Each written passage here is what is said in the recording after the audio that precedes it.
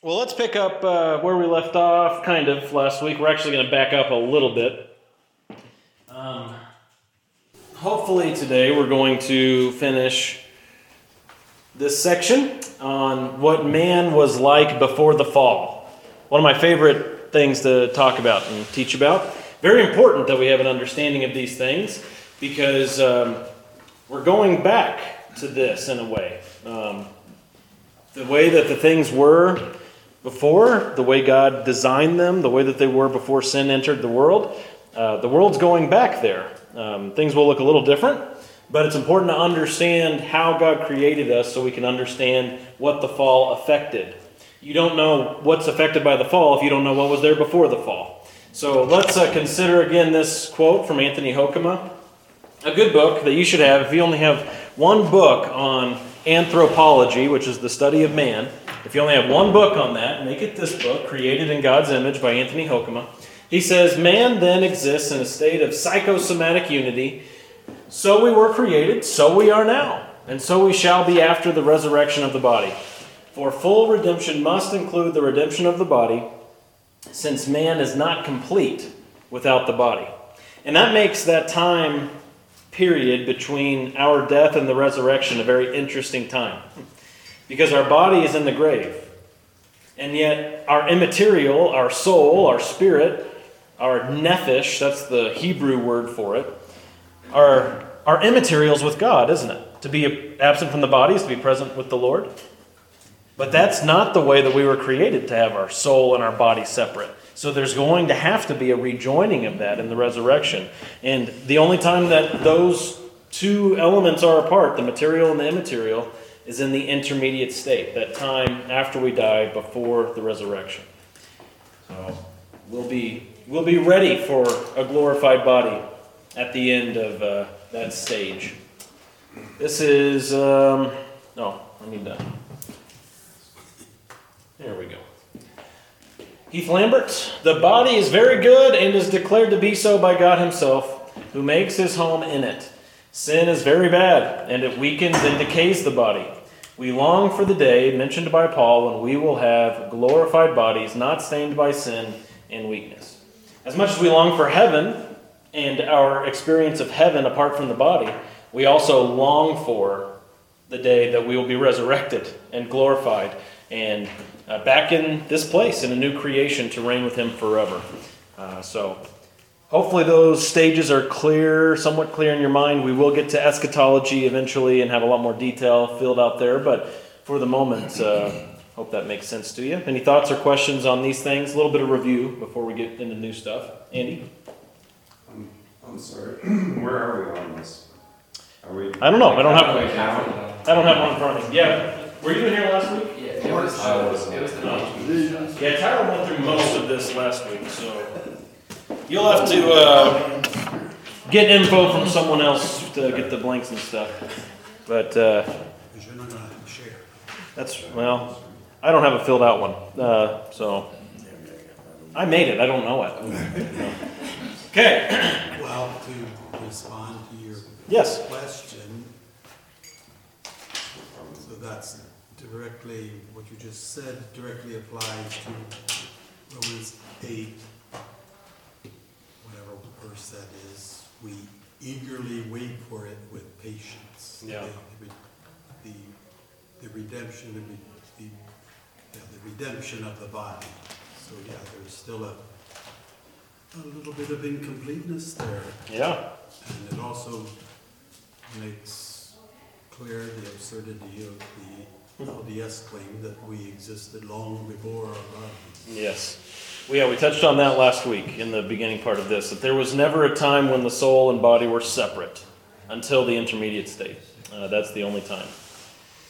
Yeah, and the incompleteness thought is interesting too. You know, we think, I don't know, people who claim Christianity tend to err on this one side or the other. One is thinking, well, after we die and go to heaven, then that's it. We've made it. We've arrived. But there is still a sense of incompleteness there, isn't there? Because the soul is separated from the body. The body's in the grave. And God made the body good, didn't he? And he's going to resurrect that body, and the soul will be joined to the body. And then the other way people err is to think this is mainly Seventh-day Adventists, Jehovah's Witnesses, and some others, is that when Christians die, they aren't present with the Lord at all. They're asleep. It's called soul sleep, what they call it. So the soul is in the body. It's not separated at all. And everything's in the grave, just waiting for Christ to return. And in the case of Jehovah's Witnesses, you might be resurrected, or might not be. 144,000 and all that stuff. But with Seventh-day Adventists, the thought is the soul is there in the body. The soul is never separate from the body. It's all there in the grave waiting for Jesus to return. However, there are scriptures that clearly teach against that. 2 Corinthians 5, again, to be absent from the body is to be present with the Lord. Philippians 1, Paul said he wished he would die. To be with the Lord is far better. But it's better, more fruitful for them if he remained.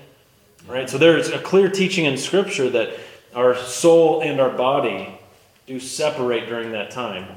Of course, too, there's Lazarus and the rich man in Luke 16.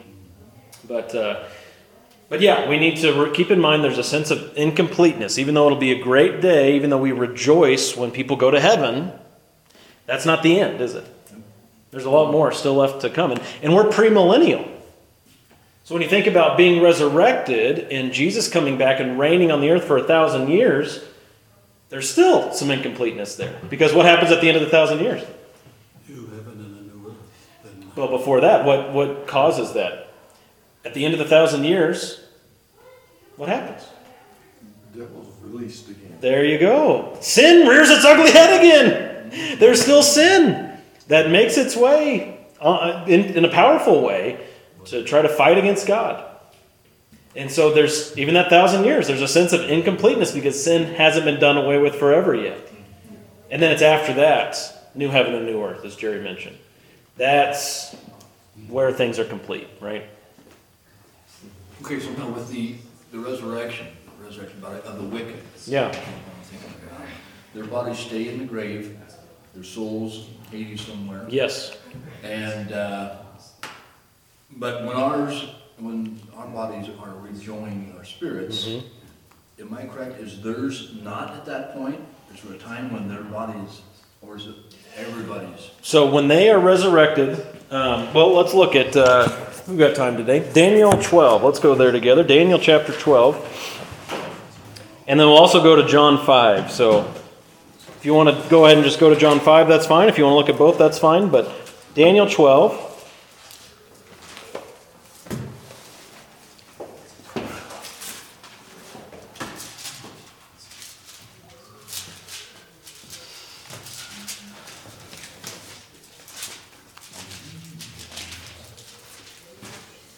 And let's look at verses 1 through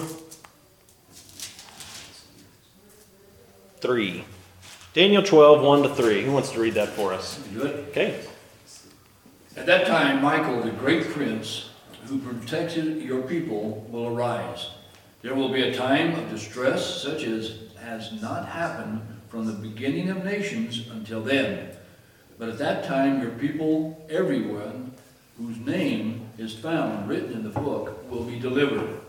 Multitudes who sleep in the dust of the earth will awake, some to everlasting life, others to everlasting shame and contempt. All three. Those who are wise will shine like the brightness of the heavens. Those who lead, and those who led many to righteousness, like the stars forever and ever. Okay, so there's a concept that's introduced here in the Old Testament, and we get more information, of course, in the New Testament, but the concept introduced here, that there's a resurrection for both the just and the unjust. There's a resurrection for the for some to everlasting life, and others to everlasting contempt. Now let's pair that with John 5, to Jesus' teachings in John 5, right around verse 28, I think. Yeah, let's do 26 to 30. John 5, 26 to 30. 26 to 29. Who can read that for us? Jerry, go ahead. For just as the Father has life in himself, Even so, he gave the Son also to have life in himself. And he gave him authority to execute judgment because he is the Son of Man. Do not marvel at this, for an hour is coming in which all who are in the tombs will hear his voice and will come forth. Those who did the good deeds to a resurrection of life, those who committed the evil deeds to a resurrection of judgment. All right, so here you've got Jesus affirming what's taught in Daniel. Those who did good to a resurrection of life, and Daniel said eternal life. And those who committed evil deeds to a resurrection of judgment. Daniel said everlasting contempt. And now let's finish at the back of our Bibles at Revelation 20 and see where this plays out as we get a peek to the future. Revelation 20, 11 to 15. Who would read that for us? Revelation 20, 11 to 15. Okay. Then I saw a great white throne, and him who sat upon it, from whose presence earth and heaven fled away, and no place was found for them. And I saw the dead, the great and the small, standing before the throne, and books were opened, and another book was opened, which is the book of life. And the dead were judged from the things which were written in the books according to their deeds. And the sea gave up the dead which were in it, and death and Hades gave up the dead which were in them. And they were judged, every one of them, according to their deeds. Then death and Hades were thrown into the lake of fire. This is the second death, the lake of fire. And if anyone's name was not found written in the book of life, he was thrown into the lake of fire. All right. So, you've just been given a somewhat comprehensive look at what happens in the resurrection. Now, we did skip over Luke 16. Luke 16 speaks to the intermediate state, not the eternal state. And so there are some aspects in there that only apply to then, and perhaps some aspects that apply till now. What's interesting in Luke 16, with the rich man being in Hades, is he asks for a drop of water to be placed on his tongue because he's in torment in that flame. His body hadn't been resurrected yet. Isn't that something? So even from an aspect of just looking at the immaterial, before the soul is back joined with the body, there's something going on to where they're feeling some sort of pain and torment. When it comes to hell, there are a variety of views on what happens to soul and body. Annihilationists believe that essentially the soul and body dissolve, and they just go away forever. And that's what happens when they're thrown into the lake of fire at the very end. That a lot of annihilationists believe in Hades now, like Luke 16 talks about, but then when you get to the lake of fire, everything's annihilated. They cease to exist completely.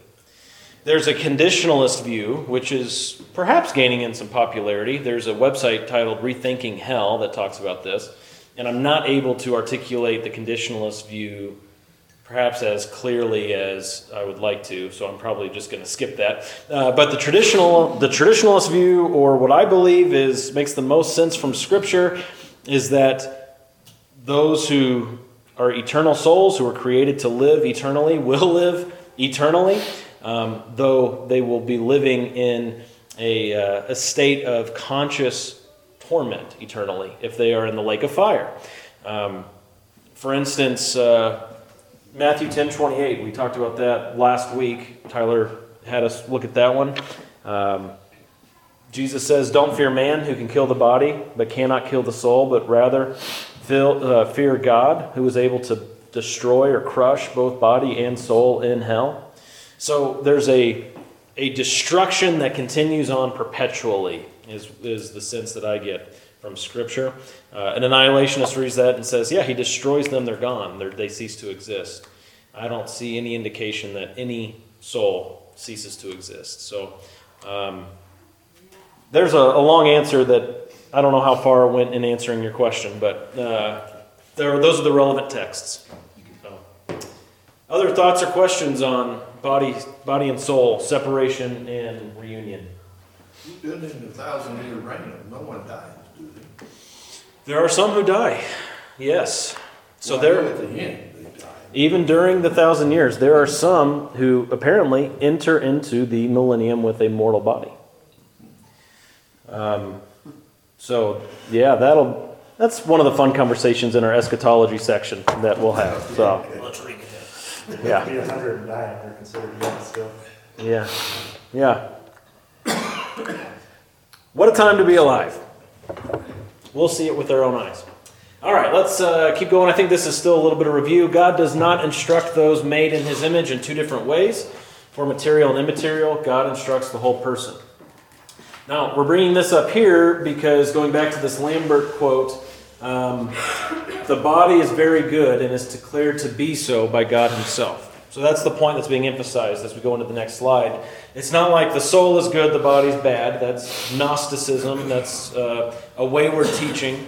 But God declares both soul and body to be good. He doesn't teach us in two different ways. Here's the instructions for your soul and your body. Well, your body's just worthless. That's not what God teaches. He teaches us, he instructs us to renew our minds, to walk in his ways, etc. And consider Romans 12:1 and 2. We talked about this last week. There's a direct connection between the immaterial and the material. What does Romans 12:1 and 2 say, Mr. Bowman? Something about, wow. I had it until you said so. Until I put you on the spot. Starts with do not be conformed. Yeah, do not be conformed to us. Sorry, it's just not clicking.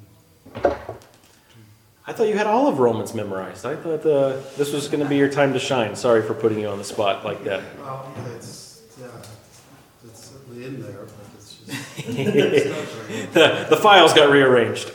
Yeah, do not be conformed to what? Yeah, this world. But be by what? Renewing your mind. Yes. So that we may what? What does it go on to say? Okay. His perfect will. And we're to present our bodies. Living sacrifices. So we're to renew our minds. That's an immaterial thing, isn't it? Our mind, it's in reference to our soul, our spirit, our heart to be renewed. It's not talking about necessarily, literally, make sure that the chemicals of your brain are such and such a way. But appeal to God through your soul. Day by day be renewed in your spirit. And present your bodies as living sacrifices. The two go hand in hand, okay? Do you sin material or immaterially? Do you obey material or immaterially? Do you love your spouse materially or immaterially? We talked about these last week too. The utter nonsense of trying to say it's one or the other. They're all absolutely both and, not either or, right? Sure. Okay. We are holistic. We are made in his image. John Frame says, so spirit, soul, and body should not be understood as metaphysical components of man, as distinct entities within us battling for supremacy. Rather, each refers to the whole person from a particular perspective. Very important to think about. Referring to the whole person from a particular perspective. Okay. For good reason, we shy away from saying that man is good, but there was a time when man was truly good. That's kind of crazy to think about. We've not known that for one single moment of our lives. But Genesis 1:26-31 describes the origin of man and woman, and God calls their state very good. They were absolutely innocent. So let's look at that together. Genesis 1, starting with verse 26. Whoops.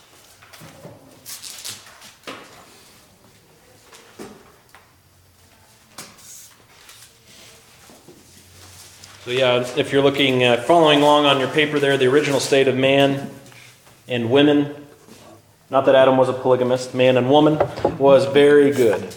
Very good, okay? Who would read 26-31 for us? Who's got it? Okay, go ahead. Alright. And God said, let us make man in our image, according to our likeness, and let them rule over the fish of the sea, and over the birds of the sky, and over the cattle, and over all the earth, and over every creeping thing that creeps on the earth. God created man in his own image. In the image of God he created him, male and female he created them. God blessed them, and God said to them, be fruitful and multiply, and fill the earth and subdue it, and rule over the fish of the sea, and over the birds of the sky, and over every living thing that moves on the earth. Then God said, Behold, I have given you every plant-yielding seed that is on the surface of all the earth, and every tree which has fruit-yielding seed, it shall be good for you. And to every beast of the earth, and to every bird of the sky, and to everything that moves on the earth, which has life, I have given every green plant for food. And it was so. God saw all that he had made, and behold, it was very good. And there was evening, and there was morning the sixth day. Walker, how important are those verses? Very important. Okay, like how important? Yeah, of all the sections in the Bible, all the passages in the Bible, how important is that particular section? It's pretty important because it's God giving us a divine gift. You know, it's Him giving us a chance to, you know, be good. What about the significance for today? I mean, this isn't God restating this to us today as though we are Adam and Eve, right? We're past the fall now. Why does it matter now? Why does it matter today? Well, it matters today because it was shown that the things that God made were good and He gave them to us, but we had ruined it. Yeah. Establishes God as the creator Yes. of man Yes. and everything else. There's an authority that's clearly laid out here, right? That God's creator of us. And that we have authority over animals. And there were just two, male and female, not male, female, you know, and transgender, or have a dozen. Yeah, it We establishes, didn't enter into it. it establishes God, it establishes man, it establishes our relationship to Him. Yes. It says that, you know, because it sounds cliche, but you have to know what the disease is in order to know what the treatment is. Yep. We have to know that we're fallen people in order to need a Savior. Because if we're not fallen people, if mankind is basically good, we don't need a Savior. Yeah. But I think we all intuitively, philosophically, and pretty much every way you can measure it, know that mankind is not good in and of themselves. Yep. Objectively, sorry. Yeah, Walker, let me put it this way. Without these opening verses of Genesis, the opening chapters of Genesis, you don't know who you are. And we don't know what God's position is to us. You don't, yeah, you just don't know. And you see that in the world around us, don't we? People don't know who they are. They certainly don't know who God is. And if we don't know who God is, if we don't say, yes, God is, He exists, and we are made in His image, and He has authority over us, and He's created order, and He has a particular design in all of this, then where do we go? We go exactly where our culture is, and even farther. If we lose this section, Genesis 1, Genesis 2, Genesis 3, we lose everything. They'll call evil good and good evil. Yes. Yep. Utter chaos. Genesis 2 then details the creation of man and woman more explicitly than in chapter 1. We'll look at that next week. But I want us to look at 2:25. So go to the next chapter and look at the end there. Chapter 2, verse 25, it says, "The man and his wife were both naked and were not ashamed." So in very straightforward terms, the picture that is being painted here is one of innocence. Alan Ross, in his commentary, says their nakedness suggests that they were at ease with one another without any fear of exploitation or potential for evil. Here, the nakedness, though literal, also suggests sinlessness. There was a total innocence that's being pictured here in the garden. Again, this is something that we have no familiarity with. Not a single moment of familiarity. Because we were born into a fallen world, we remain in a fallen world. Yet we're going back to a state of absolute sinlessness, absolute purity, without any fear of exploitation or potential for evil. Wow. Thoughts on just these brief items from Genesis 1 and 2? My goodness, Jerry. About Doesn't it? I just think that it abstractly we can look at it, we can say, that's a beautiful thing, right? Yep. But I think that's what we also long for ultimately, Yeah. is to go back to that state where we do have actual peace Yes. every moment of every day with God. Without any fear whatsoever, which is So weird. you know how many decisions you make every day based on fear? Every day, countless, daily. Now imagine living in a state without fear. I mean, we just can't even do it. But we can logically understand that we're going back to that. That it was that way and we're going back to that. Now, of course, they should have had a little more fear because there, of course, was potential for evil. But we'll get into that next week. These holistic, image-bearing beings were truly good. All Adam and Eve did was good by their own free will. They obeyed as they were designed to obey in all things. The entrance of sin into the world is a mystery, and we'll unpack that next time. But if you just consider that first statement up there, those 3 sentences, they were truly good. All that they did was good by their own free will, and they obeyed as they were designed to obey in all things. Now, we don't know how long that lasted, of course, before they ate of the fruit. Some people say 5 minutes. We can, on the one hand, we can imagine 5 minutes. On the other hand, we could imagine perhaps longer. But in that state, without the influence of sin in the world, naked and not ashamed, pure, innocent, they obeyed as they were designed to obey. Did you have a thought? Sorry. Yes, sir. I thought you were raising your hand. You have thoughts. But there's none you're willing to share at this moment. Okay, good. So yeah, the entrance of sin into the world is a mystery. We have to admit that. In Bible college, we had to write the evil paper. It was in the anthropology class, I think. Maybe it's the soteriology class. But the problem of evil.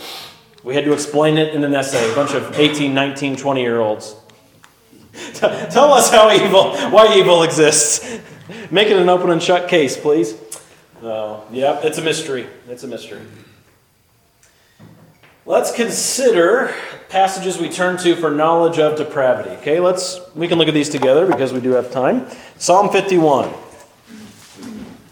Psalm 51, verse 5. And hopefully these are verses you know. If these aren't verses you know, jot them down. These are helpful in evangelism, especially around here. Psalm 51, 5, talking about the sinful condition of man. We can back up to verse 3. This is David's prayer of repentance after his sin with Bathsheba. Would someone read verses 3 to 5 for us, please? Psalm 51, 3 to 5. Who's got it? Got it. Good job. Who, me? You? Yes. Go ahead. For I know my transgressions, and my sin is ever before me. Against you, you only have I sinned, and done what is evil in your sight, so that you may be justified in your words, and be blameless in your judgment. Behold, I was brought forth in iniquity, and in sin did my mother conceive me. All right, so verse 5 is the critical one there when we consider the state of man. In sin, my mother conceived me. A sinful state being affected directly by sin from conception. Wow. That's a big statement, huh? It says something about man's condition now. Jeremiah. Let's go to Jeremiah 17. Verses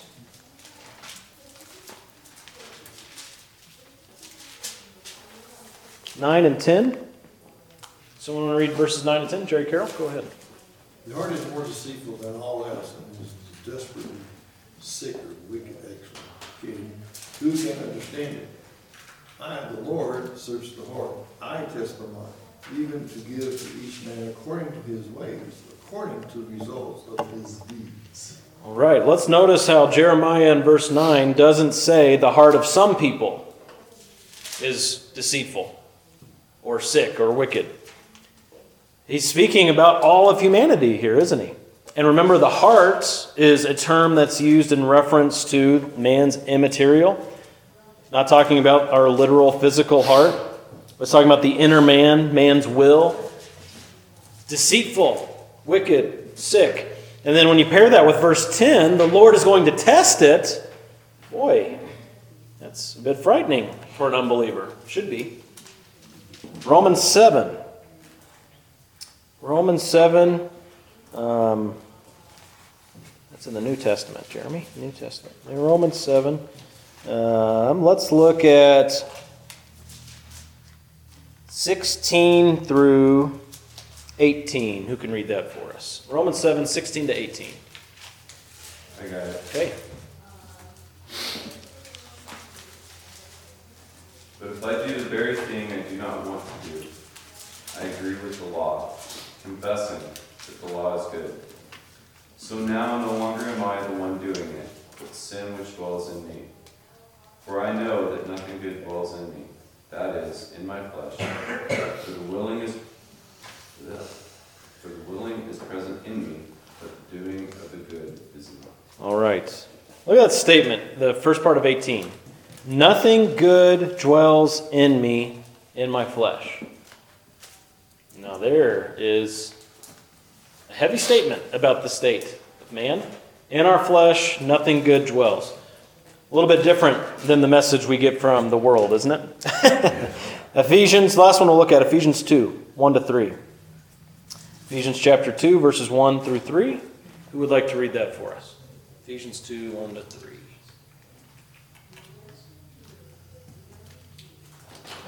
Okay, go ahead. And you he made alive, who were dead in trespasses and sins, in which you once walked according to the course of this world, according to the prince of power of the air, the Spirit, who now works in the sons of disobedience, among whom also we all once conducted ourselves in the lusts of our flesh, fulfilling the desires of the flesh and of the mind, and were by nature children of wrath, just as the others. All right. All of mankind, children of wrath, sons of disobedience, indulging the desires of their flesh, following the devil, dead. All right. So this is the state of man we're very familiar with because we live and exist in this way. Psalm 51:5, sinful from the moment of conception. We see that in our children. We see that in ourselves. Jeremiah 17:9, everyone's heart desperately sick, deceitful, wicked. Romans 7:18, nothing good dwells in our flesh. Ephesians 2, dead, children of wrath. Now reverse all of those things. Reverse all those things, because when God brought forth Adam and Eve, He didn't bring them forth in sin. They were brought forth truly good. Their hearts weren't desperately sick and deceitful and wicked. Their hearts were good. Romans 7:18, nothing good dwells in my flesh. Well, for Adam and Eve, that wasn't true. Their flesh was totally, thoroughly good. All that they were doing was good. In Ephesians 2, they weren't dead. They were very much alive. They weren't children of wrath. They were children of God, following God perfectly. What an amazing thought. All of these things that we become familiar with, reverse it. And that's the state that Adam and Eve were in. Humanity existed with will, mind, and emotion that was uncorrupted. Though it was not incorruptible, obviously. But a state of purity. The will, the mind, and the emotion was uncorrupted at that point. Thoughts? Melissa? So in heaven, we will be both uncorrupted and incorrupted, as opposed to Eden, where it was just the law.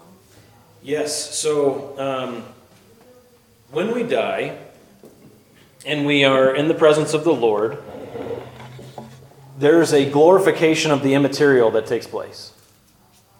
The glorification of our bodies is at the resurrection.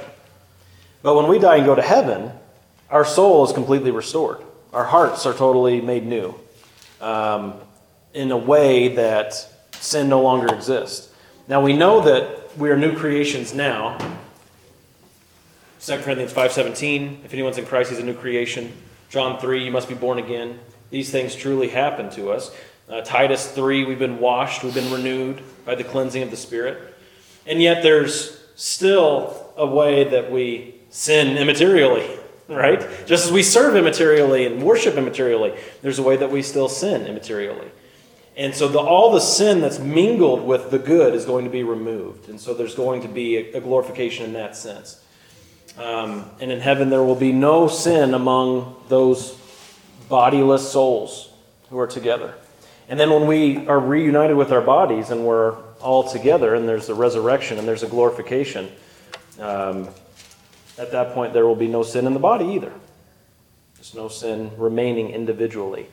And then after the 1,000 years, when all things are made new and we're in a new heaven and new earth, there will be no presence of sin. So you think about in the 1,000 years, we'll be there with incorruptible bodies, incorruptible souls, and yet we're still surrounded by sin to a degree. And then after that, we won't be surrounded by sin at all. So there's a fading out of sin in stages and a being glorified in stages too. A lot to think about. Tyler. Yeah, our future glorification is going to be on the basis of Christ's blood and his perfect atonement, just as our justification and sanctification are. And so with him being incorruptible, with him being infallible, he will make us incorruptible and infallible, unlike Adam and Eve, who had the ability to sin. We won't have that ability. Andy? So this is a related question, but it's one that's occurred to me, and Walter actually asked it also.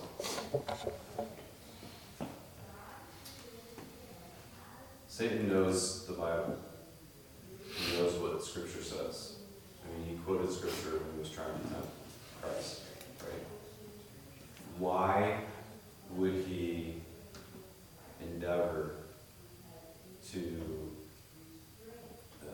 taint people or to take people down with him, so to speak, at the end of 1,000 years, right? Because Christ is going to be reigning on earth, right?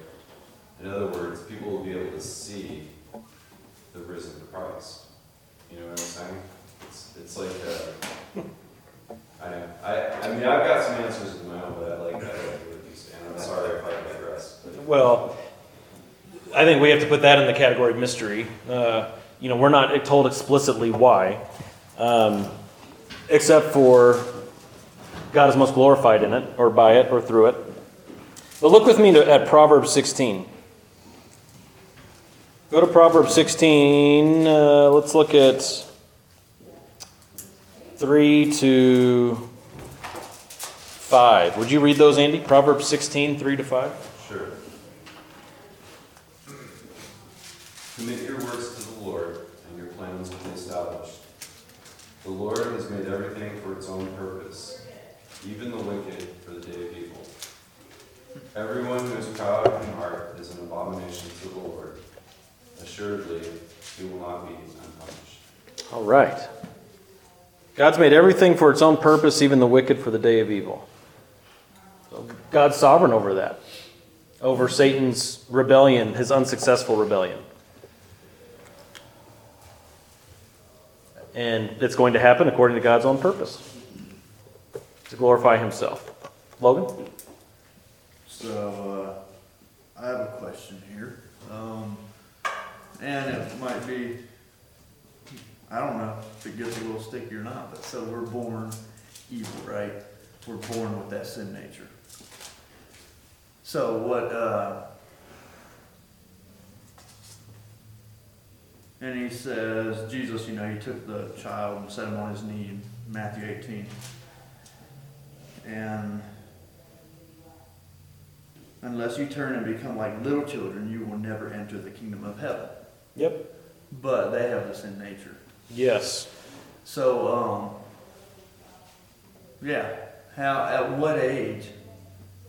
Well, that's not it. So there are multiple ways of interpreting that passage. Uh-huh. And we can't interpret it to mean, unless you reverse your nature, to have the nature of a child in regard to sin, Right.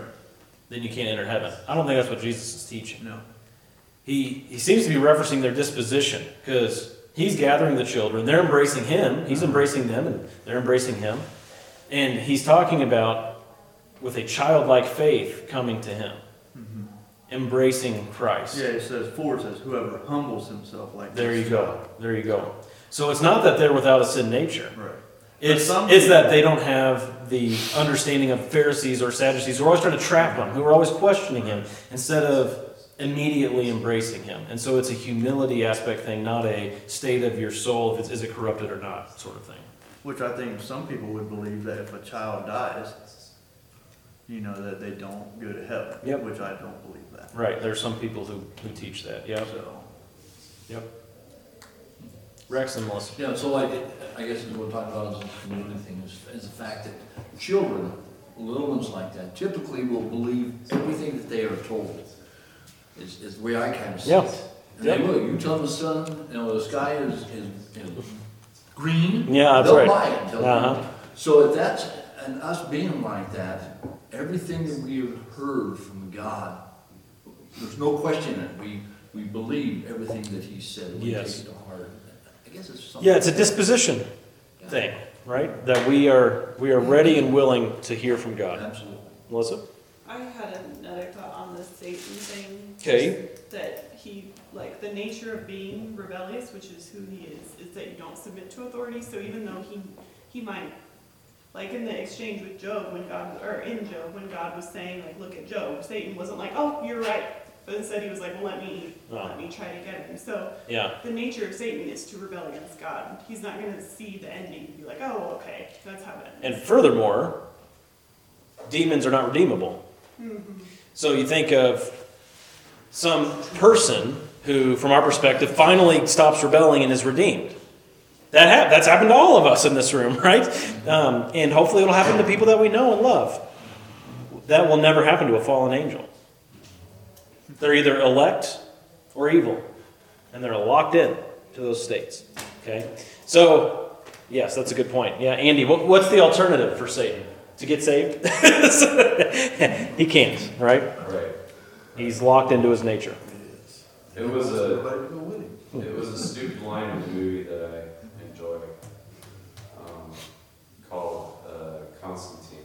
But it basically, Gabriel is speaking to a fallen man, and it's got all kinds of theological problems with it. It's Keanu Reeves, right?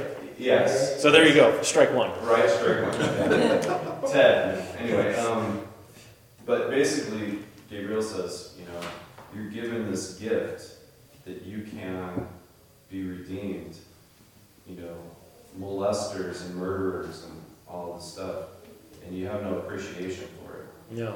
And I think it's insightful. Like I said, I don't agree with the theology of the movie, but I think it's an insightful line. So, anyway. Okay, 10 minutes left here. Before the fall, Adam and Eve had no experiential knowledge of good and evil. The conscience was intellectual. Let's look at Genesis 3:22. I've been moving you all around the scriptures today. Sorry about that.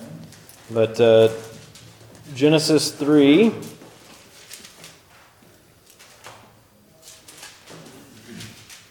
Let's look at 22 to 24. You can read that for us. Genesis 3, 22 to 24. Go ahead. All right.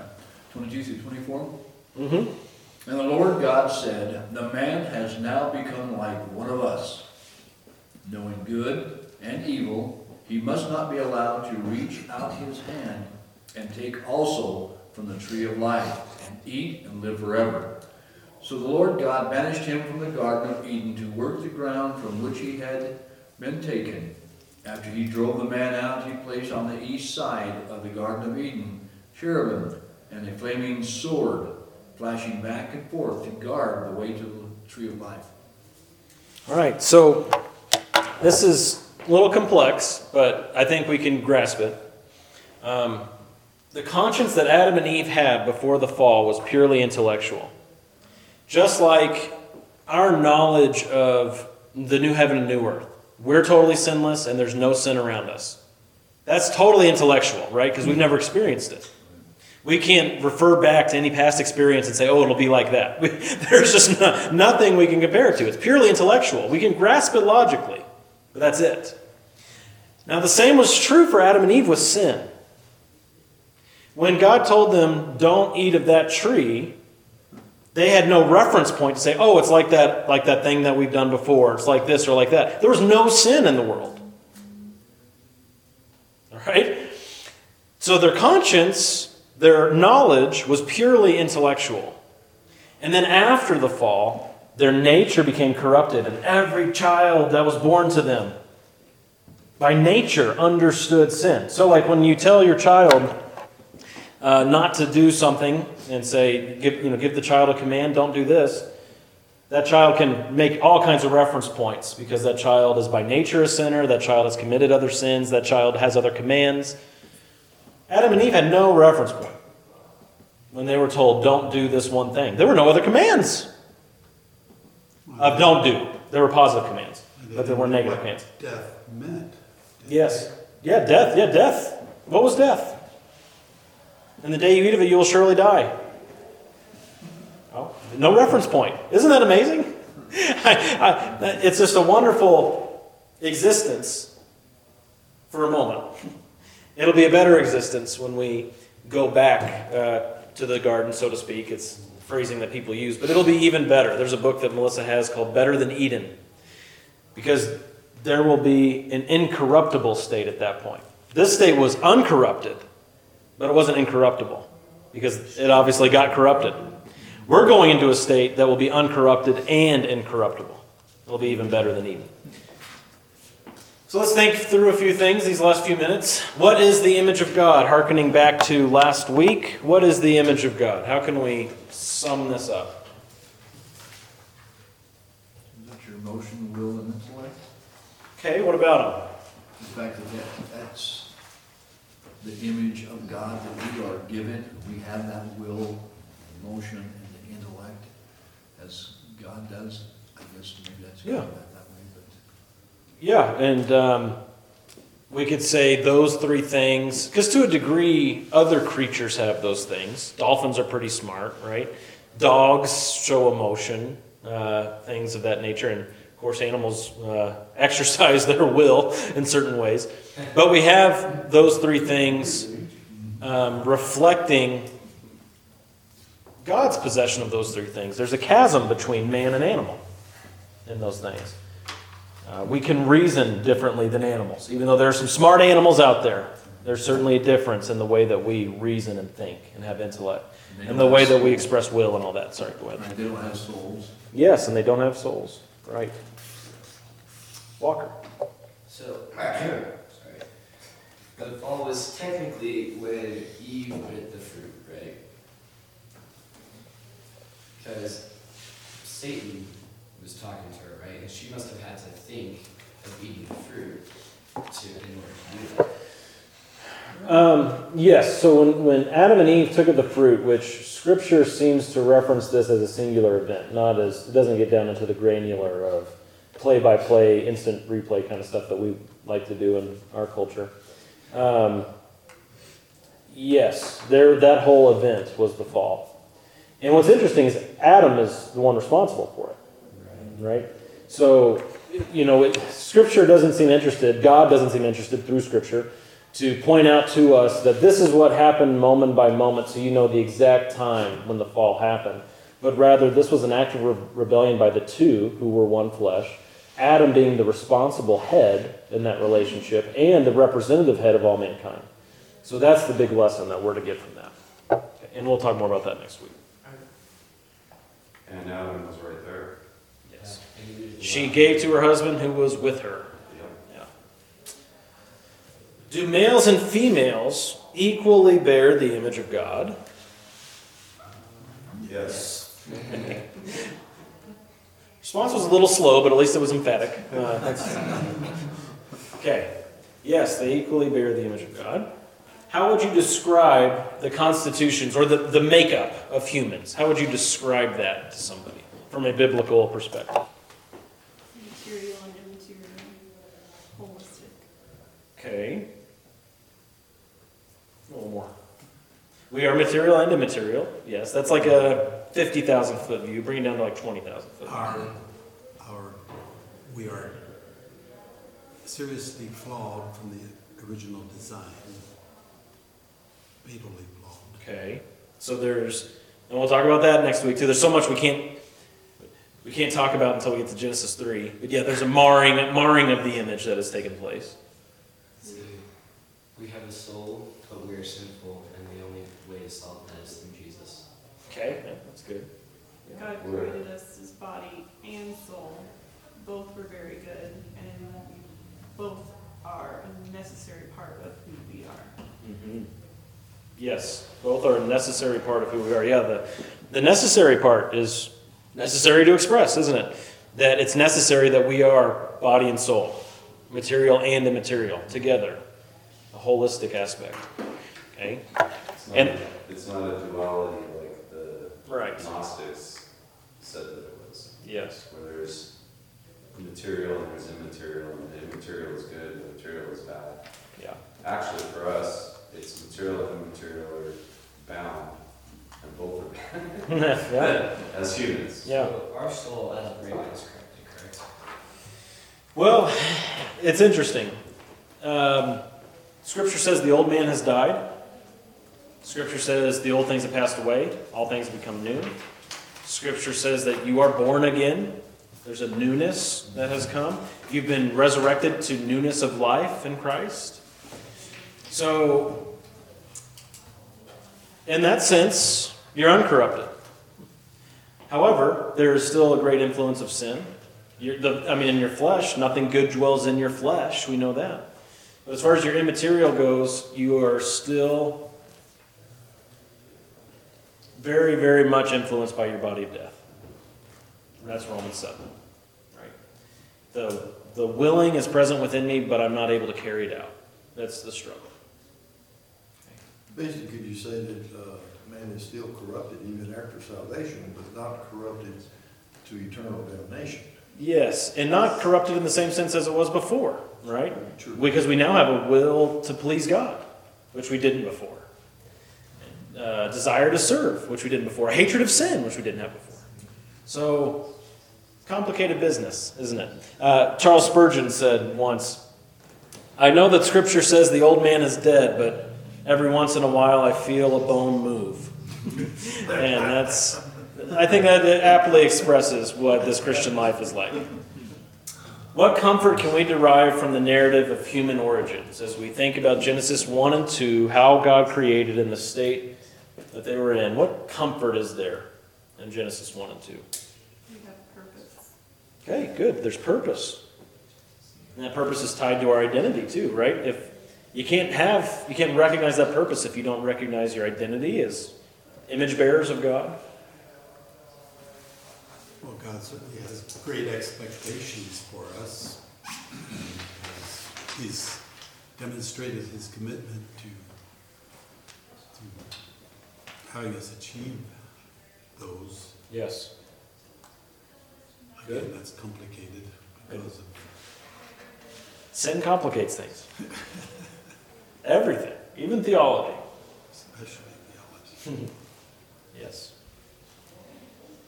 Okay. And that it will, so the comfort is that knowing what God created, how and why, and what the state existed there, where he walked and talked with them, gives us something explicit to look forward to. Yes. That we are capable of being perfect again. Yeah, Maybe yeah. not in this life. Yes. Yeah. God's bringing things. He's got it in control. God has power and authority, and he's good. We have hope. Yeah. That's right. The same God who made us is the God who saves us. Right? Lizzie. When does a baby have a spirit? From the moment of conception. Because the body, you've missed the last class and a half. The body never exists apart from the soul except for when we're dead before the resurrection. When God created a body, he created a soul with that body. Okay? All right, I think that is the end. It's the end of the presentation as we know it. So next week we'll get into Genesis 3 and talk about the fall. Last question, Walker. Okay, so it says, in the beginning God created heaven and earth, right? And along with that, he also created hell, right? Say that again. And I said along with that, he also created hell, right? Yes. And God is so- sovereign creator over Right. Hades and yes. But since Jesus hadn't died on the cross yet, we weren't allowed into heaven, right? Correct. So we had to stay in Sheol. Yes. Abraham's bosom is what it's referred to. Yes. Yep. I was just Melissa. Oh, Ecclesiastes 11:5 says, "As you do not know the way the Spirit comes to the bones in the womb of the woman with child, so you do not know the work of God who makes everything." That's Ecclesiastes what? 11:5. Ecclesiastes 11:5, Lizzie. There you go. Ecclesiastes is a good book. Well, and our biology has confirmed that at conception, our entire design is set in flesh. Yes, that's right. Okay, Mr. Bowman, you want to pray for the rest of the day? Lord God, we're so thankful to you for giving us your word, your